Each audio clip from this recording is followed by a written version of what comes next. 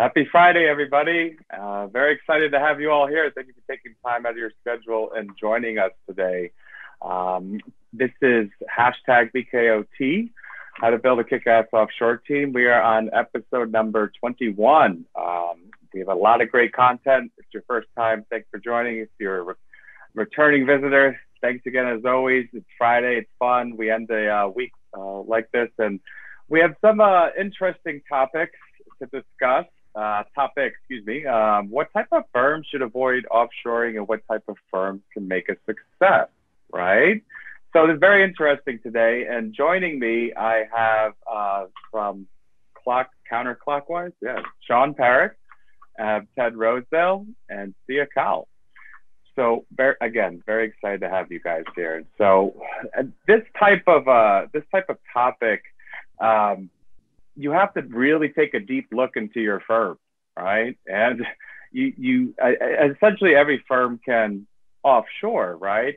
But there's a lot of things that need to be in place. It can't just simply be a turnkey solution. You hire somebody and it just takes off on its own. It's never the case whatsoever. And working with clients on a daily basis, that's never the case. So there's several things that have to be in place. So guys, what would you think some of the top three objectives of a firm looking offshore? What should they be? Can I give a little disclaimer before we answer that question? Because okay. as our listeners are listening to this sort of the strategies and the ideas that we're going to be discussing. If you happen to listen to our talk today and you realize that you are already offshoring and you realize that you belong to the category of the firms that should avoid offshoring, please don't panic. It doesn't mean that, what have I done? It just means that there's some things that needs to be addressed, and you just need to address those things, and then you'll be fine. And then the second thing I just want to say in terms of a disclaimer is that in no shape or form are we going to say that you have to have a perfect firm before you do any kind of offshoring. So that's not the message either. So I just want to get those two out there and just clear it up. And I'm going to shut up, Chris, and give it back to you. Sorry about that, everyone. I love the disclaimers. Yes, can I come in? Sure. Yeah. So we all, me, Chris, Ted, all the time talk to clients. And from our perspective, what we think is, when we started this, we were small. So we want every kind of firm to be working with us, All clients, we don't want to say no. We want everyone. But over the time we realized, and we internally discussed and we thought, and we thought that we should come up with a definition of what we called as who is not our client. And this one thing which I read somewhere, which is absolutely, kind of appropriate here. And when we came with this definition of who is not our client, this kind of thing perfectly fits here. I don't know the secret of success. Right. But the secret of failure is to please everyone. So we realized after 2-3 years that not all accounting firms is our client. And we wanted to please every one of them. So that's how the realization came in that, some of the firms are absolutely, not placed or needs to kind of take some steps before they get ready. And not steps like, they have to be completely on the cloud. The steps are getting team ready, getting mindset ready, and several other things that we can talk later. But one realization after 2-3 years of being in business was that not every firm is our client. Correct. Right. Companies can hit obstacles when they're doing something like offshore staffing. So, there has to be the correct management and strategy in place for that long-term vision.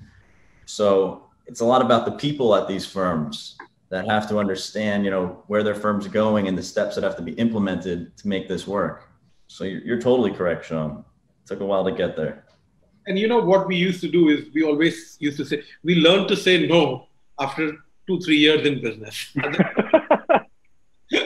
Otherwise, we always want to say yes to everything, you know. I mean, I was talking to, me and Chris were talking to one firm, I think 3 or 4 days back.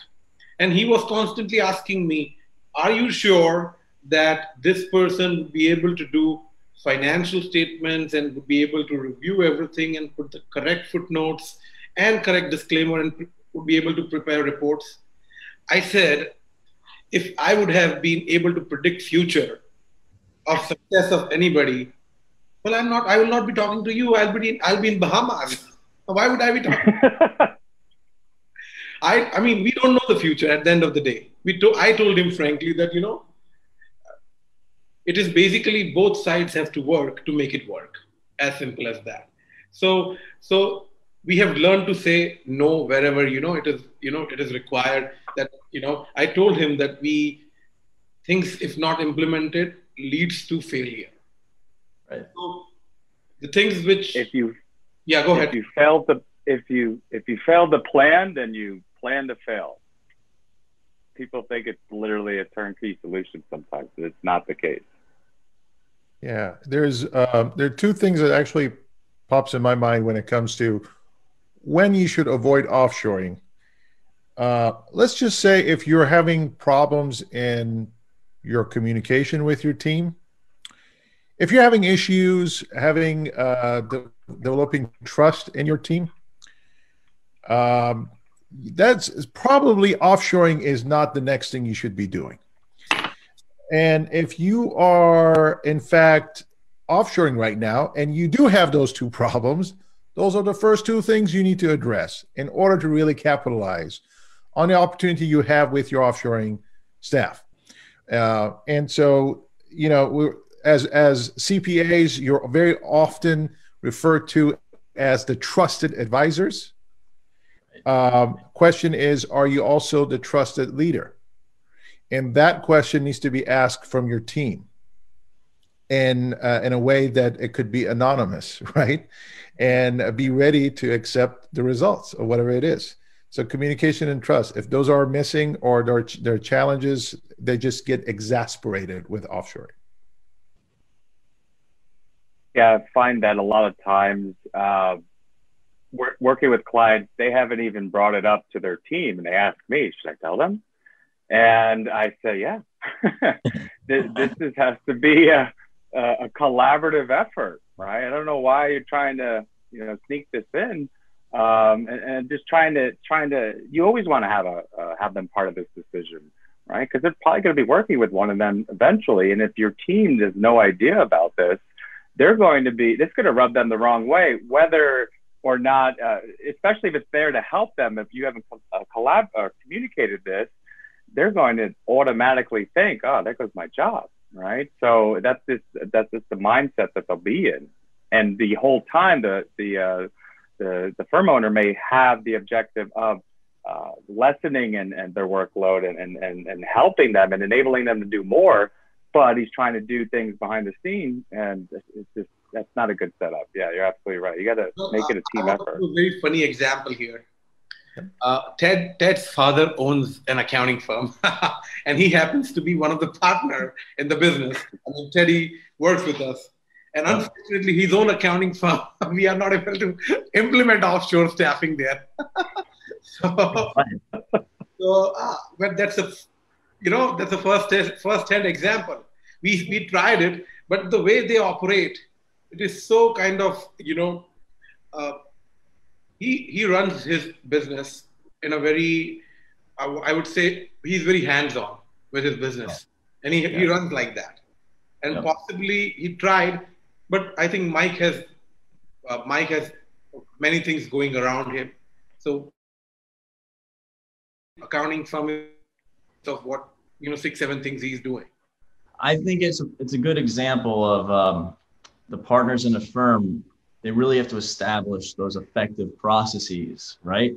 and manage the transition from their current setup to a team that could be completely remote.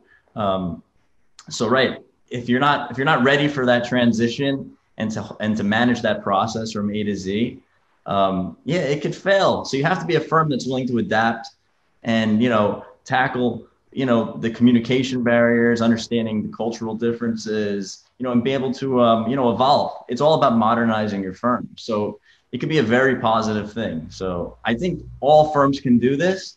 You have to be ready to take those steps and do it properly. Just as a side note, Ted, is Mike your dad? Yes. Yes. Yep. Okay. He's obsessed with the Beatles. Correct. Wow. Okay. Good to know. So, ladies and gentlemen, if you got your favorite Beatles song that you want to reach out to Mike, last name is Rosedale, please feel free to do so. There you go. Reach out to him, let him know. And if he asks the question where you found the information, you can certainly blame his son, Ted here. So good luck with that, Ted. We all have to listen to you maybe in the next podcast. Yeah. Yes. A tune and a song on offshoring. Okay. We're in the process of writing the Integrity theme song right now. So. Well, absolutely. Yeah. So just giving you a hard time, Ted, just because it's of course. Fun, of course, right? It's Friday after all, right? I mean, I echo everything everyone just mentioned in terms of what makes it work. Workflow system. Before the COVID thing hit, there was something different about the workflow process dealing with offshoring versus your on-site team. There was a distinct difference in how you would do things with your offshore team versus with your on-site team. However, since this pandemic came about, we all went remote working, right? So all of a sudden, the ones who were already doing offshoring, they knew how to take that process they were doing and just implement it with their on-site team because they already had it in place, right? And the ones that never did have offshoring, they had to figure out how this remote working situation works. And so the good news is that right now, everyone has had a little bit of a taste of what the remote working environment is and how can you have a system of workflow process that ensures security, efficiency, on and on and on, what the things you expect from a workflow process. Chris, a quick question for you, man. You've had plenty of experiences dealing with what goes right and what goes wrong with offshoring. What is the red flag in your mind and the green flag for when you take the first hour you speak with someone, a firm you've never met before? What's that one thing that it gives you the red and the green flag, whether this is worthwhile or not? I had a client yesterday that was referred to us from a current client, which is always great. And the client I was speaking with literally said, my workflow is all over the place. That was the first thing. And he's like, I know he's tried offshoring before and he tried piecemealing together the workflow with the offshore. He spent a ton of money and it never worked out. And so in speaking with us and how everything works, he told me, and I was like, literally, if a client was asking me, what's the one thing that where this doesn't work? And it is the workflow, right? A lot of the clients will say, I'm hiring one of your associates, they're going to tell me what to do, right? And no, that's not the case. And so it was refreshing to hear that he's trying to get everything into place. He actually asked me for seeking a consultant for project management. He was very, very aware of that. And so in order for this this will always take off. It's just a matter of when, and when is all relevant all relative to the client.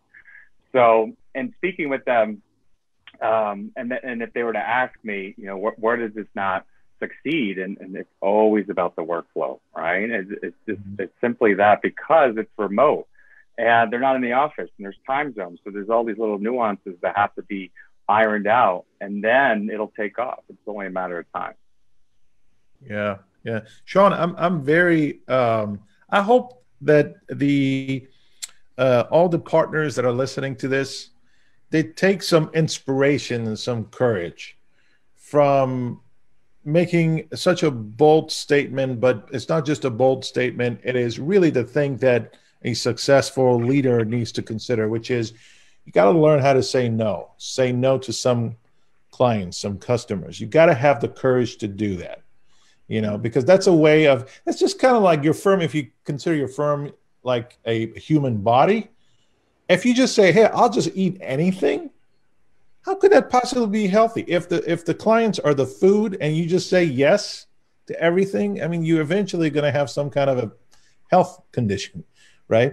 So saying no is basically passing by McDonald's and saying no, okay? This type of situation. So what do you do, Sean, though, when you have situations where, for one reason or another, you have firms that have already doing offshoring and they've had these red flags that, for instance, Chris mentioned, and they were ignored for one reason or another, and they're already doing offshoring. What kind of a recommendation would you give to them? So, well, as we go by the title, the recommendation, I mean, I'm also a private investor. Mm-hmm. Whenever I, think of something, I always try to take analogy from investment or the sports world. I play cricket. So always I'd like to think, what a sportsman would think, what an investor would think. Mm-hmm. So let's say which person should avoid investing in stock market, or which it is good for which person. I mean, let's think it from that point. A person who wants quick money, wants 5 times money in 10 days, or who has short temperament, or a person who does not have any idea about capital or finance. Mm-hmm. Stock market is not for them. Yeah. The good thing is you should go to a fund manager, go to a portfolio manager, pay some fees there, and put the money and expect a decent return. Mm-hmm. Right. For somebody who is savvy, who knows diversification, who knows capital market, who analyzes there, who has financial knowledge, and most of all, who is in for a longer term. Mm-hmm. Yes. So that goes true with even offshore staffing. If you're not in for longer term, if you're not in for 5 minutes, if you're not in for 5 years, you should be not in for 5 minutes. That's how I always say.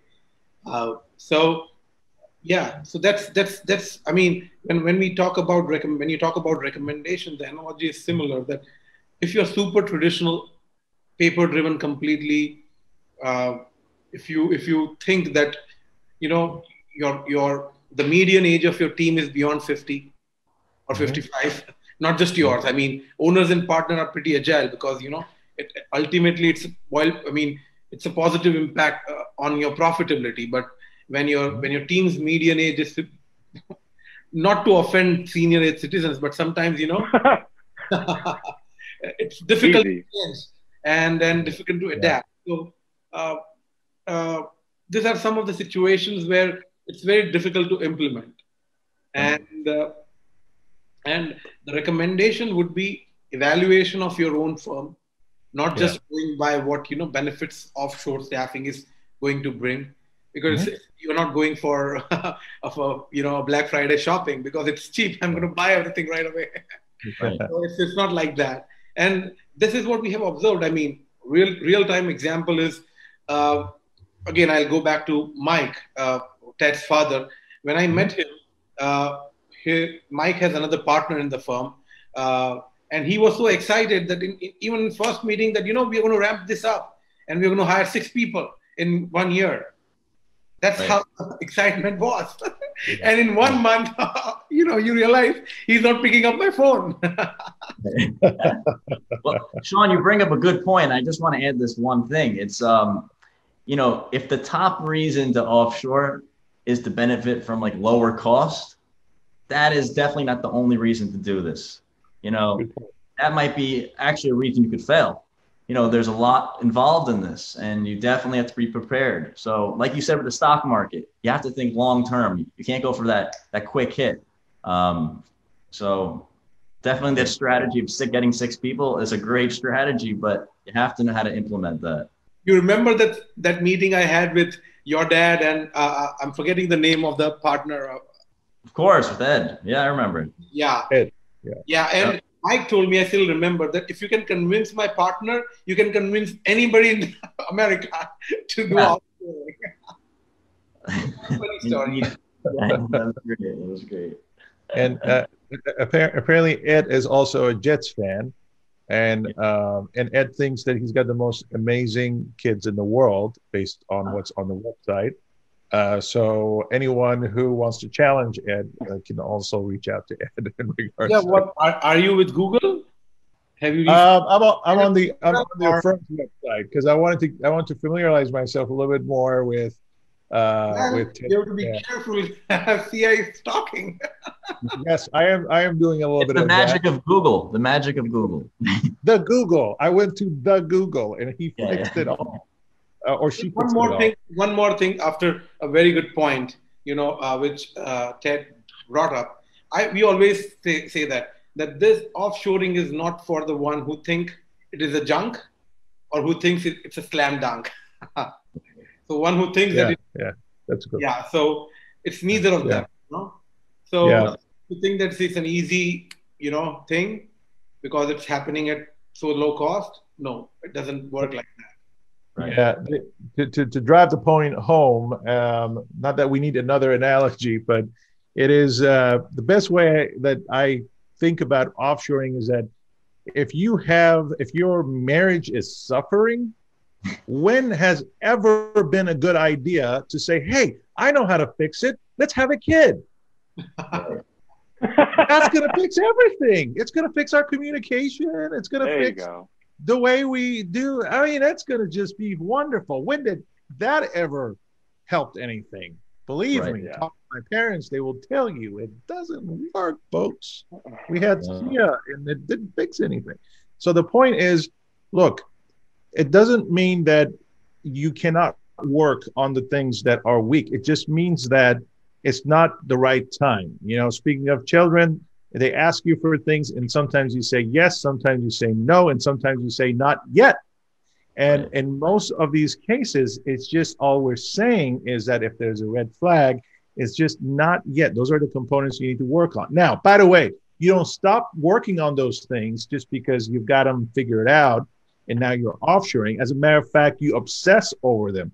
You know, best things in life, they take time. They take time. Sean mentioned 5 years. Definitely. You know, you show me a good, and then going back to this, a good marriage, and I'll show you years of them both working on it together. Same thing with firms. You show me a good firm, I'll show you some partners that were persistent, that failure wasn't an option. And it wasn't about how many times actually they fail, it was about how many times they get back up and they kept working on it.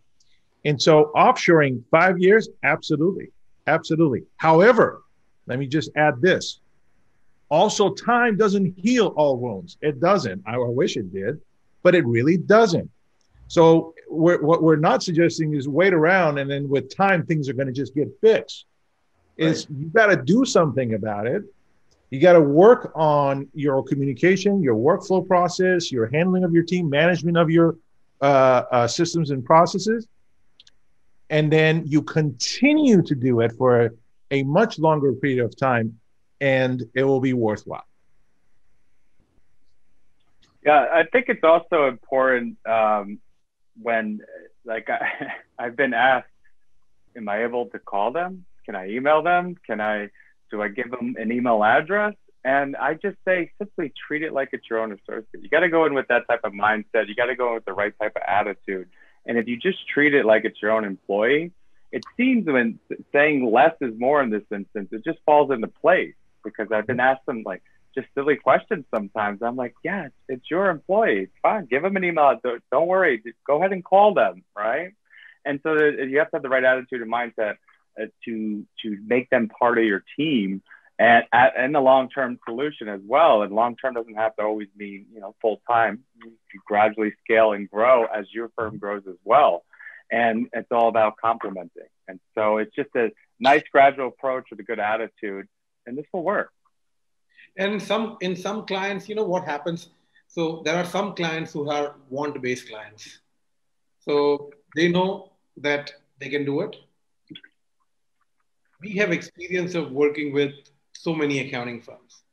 So I'm not saying that we have faced all kind of problems, but we have faced a finite number of problems with different kinds of firms.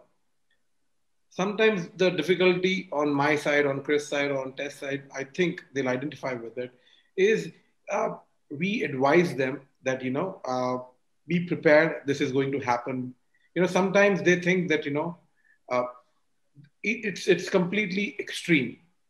Some people, are not able to figure out and before even exploring further or trying further, just give up, just get scared.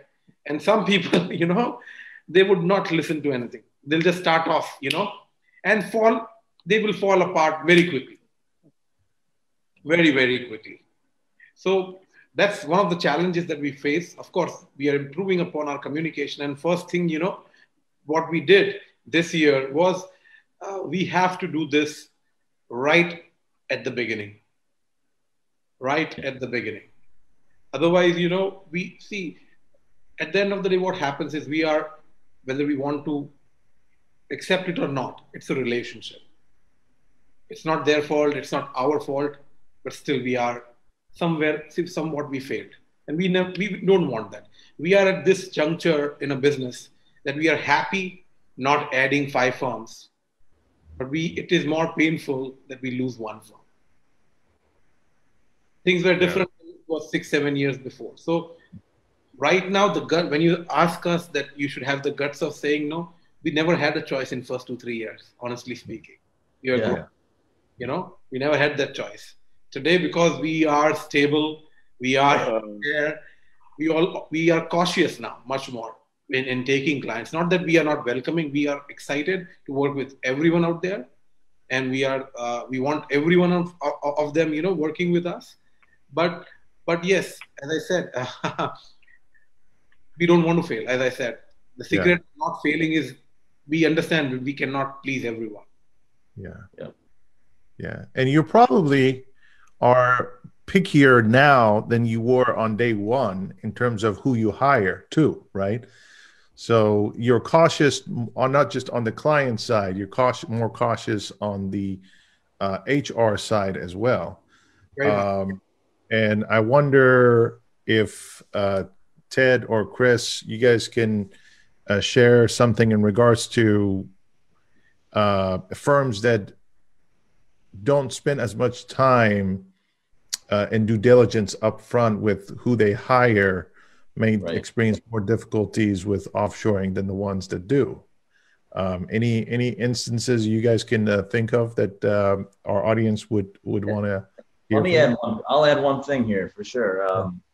And this has a lot to do with the firm's management style. We have spoken to clients or prospects who basically said, "Hey, just assign me any old accountant. Just give us somebody.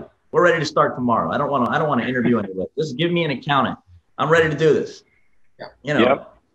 We then tell them, this is going to be very successful only if you take the time to interview the candidates, speak to them, learn who you could potentially work with, ask them questions, because you're going to be having, as Sean said, this is a relationship. We can't just assign an accountant to you. The same way you can't just go on to LinkedIn, pick a random person and hire them in your office. It doesn't work that way. It's never going to be successful. So, there's that mindset. You have to take the time and set this up properly from the beginning. Get to meet our accountants, select who you want to work with. That's the beauty of working with us. Absolutely, Ted. And one of the and one of the things they want all the success that they get with their onshore team member. Yeah. But they don't want to take any pain which they typically take in hiring and managing the onshore team member. So Right. that's a little contradicting or a little paradoxical perspective that Yeah. they end up asking, do you think that do you think he's going to work, or do you think this is going to happen? They want to premeditate us and ask questions. I said, we are taking a judgment the way you are taking a judgment, Yeah. and we have had our fair share of failures. And Yeah. if if I know everything, yeah, Right. well, Yeah. You don't have a crystal ball to know Yeah. to tell people what's going to happen. Yeah, I mean the thing is, at some time ago in the industry of offshoring, and it's just to a certain degree even today that exists in other providers I've seen, is that unfortunately there is this in the way they market to accounting firms is in such a way that it gives the responsibility is a little bit on the industry itself rather than on the provider sometimes as it is on the accountants. And so without mentioning any names here, but I personally know that there are some providers out there that they give such this image of it's just going to fix everything. The only thing it won't do is it make you a turkey sandwich. Other than that, it does everything for. I mean, what are you waiting for, right? And unfortunately, a realistic expectation is not set at the price of wanting to get someone excited about offshoring. When in reality, if you're a prudent, mature leader, you understand, as Sean said, just like anything else, you've got to invest time, effort, and energy, like Chris and Ted mentioned, to invest in those people, in their hiring and making sure they're the right people, and then never stop continuing to pour out things to them. And then that means one of the other flags, whether if it's red or green, it depends on whether you have it or not, if training is a priority in your organization.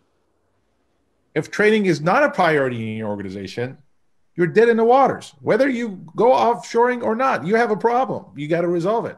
If training is in fact a priority and you want to continue to train your team, regardless of offshore or onshore, then you're good. Then that's good, because then that means you're investing, you're caring about the I feel like I'm rambling on. I'm going to stop now. No. Making good points. Solid, yeah, solid. But yeah, just some final thoughts is like Ted said, it's spot on. Right in the beginning, I would give an option. I was like, yeah, you can interview them, give them a call, Zoom, see the resumes, pick. Now they're like, how do we do the interview? I'm like, Zoom. I just set the expectation. No more flexibility, because yeah, if you just go into it and we assign you somebody and then it doesn't work out, then all the blame and fault's on us. And it's just that's not a relationship whatsoever. All right, and so just having that attitude. Going into this of treating it like your own employee, and it'll work. It'll definitely work. absolutely. And then I remember how many times I told Sean no to those clients, and he said yes. Oh God, I remember those days. I was like, no. Sean was like, yes. I was like, here we go. Yeah, yeah, those were the good days. That's funny. That's great. Sometimes I have those, Chris, those conversations happen in me, but not with anyone else. That's the crazy part about it, right? Like I'm telling myself, I'm saying I shouldn't be. No, well, maybe I should. No, I shouldn't. Oh, let's think about that for just a moment. Let's not be too hasty. Let's analyze this, But yeah. the human factor of all of this is that, the heart wants what the heart wants, right? So whatever it's going on in your head, whatever your perception is, your heart, when it puts that stamp for it, your brain goes to work, bends over backward to justify it, right? And so I think that overall we had a good conversation today in regards to what are the things that the firms should pay attention to. in terms of offshoring, whether if it's the right time. It's really more of a timing issue than, reprimanding you for not being ready. It just depends on where you are in the season of your firm. And hopefully, with everything we just discussed, there was enough good out there that you guys can go and think about. And by the way, I don't think Sean minds it. I don't think Chris or Ted mind it too. If you guys have any follow-up questions or something that triggers something in your mind and you really want to go a little bit more in depth in terms of... We are going to discuss this in our forthcoming conference. So we would like to invite firms. That's the follow-up, right? Yes. So, yeah, I mean, you're talking about Accountable 2020? Yes, of course. That's the only conference we are doing. The only one I've been obsessing over for the past. I feel like I've been obsessing about it since the day I was born, frankly. But yes, Accountable 2020. It is being held on November 12th and 13th, and it's going to be a workshop, and it won't be boring. It won't be boring. I promise you can have some fun and learn some things and to actually work on your business instead of working in your business. For the integrity clientele, for anyone who is a member of Integrity, just so you know, we're bringing you Accountable 2020 in association with Integrity and with MyCPE. It is a joint effort. We are all a piece of the bigger puzzle. And what we've done is that we put it all together so that we can give you the best of the best that we have. And hopefully it will impact your business and upgrade your performance. But for those of you who are clients of Integrity, you can use a discount code of, let me see if I can think about this. E as in Edward, N as in Nancy, T as in Tom, ENT, that stands for Integrity 2020. If you go to registration page, click on the blue link that gives you the option for a promo code and use ENT 2020 and you will get 65% discount. Only reserved for Integrity. For those of you, go to accountablefirms.com. Not Accountable 2020. Thank you. As I mentioned, I'm only a piece of the puzzle. The other piece is right below me in this box, you see. And his name is Chris. And Chris is right. Accountablefirms.com. Thank you.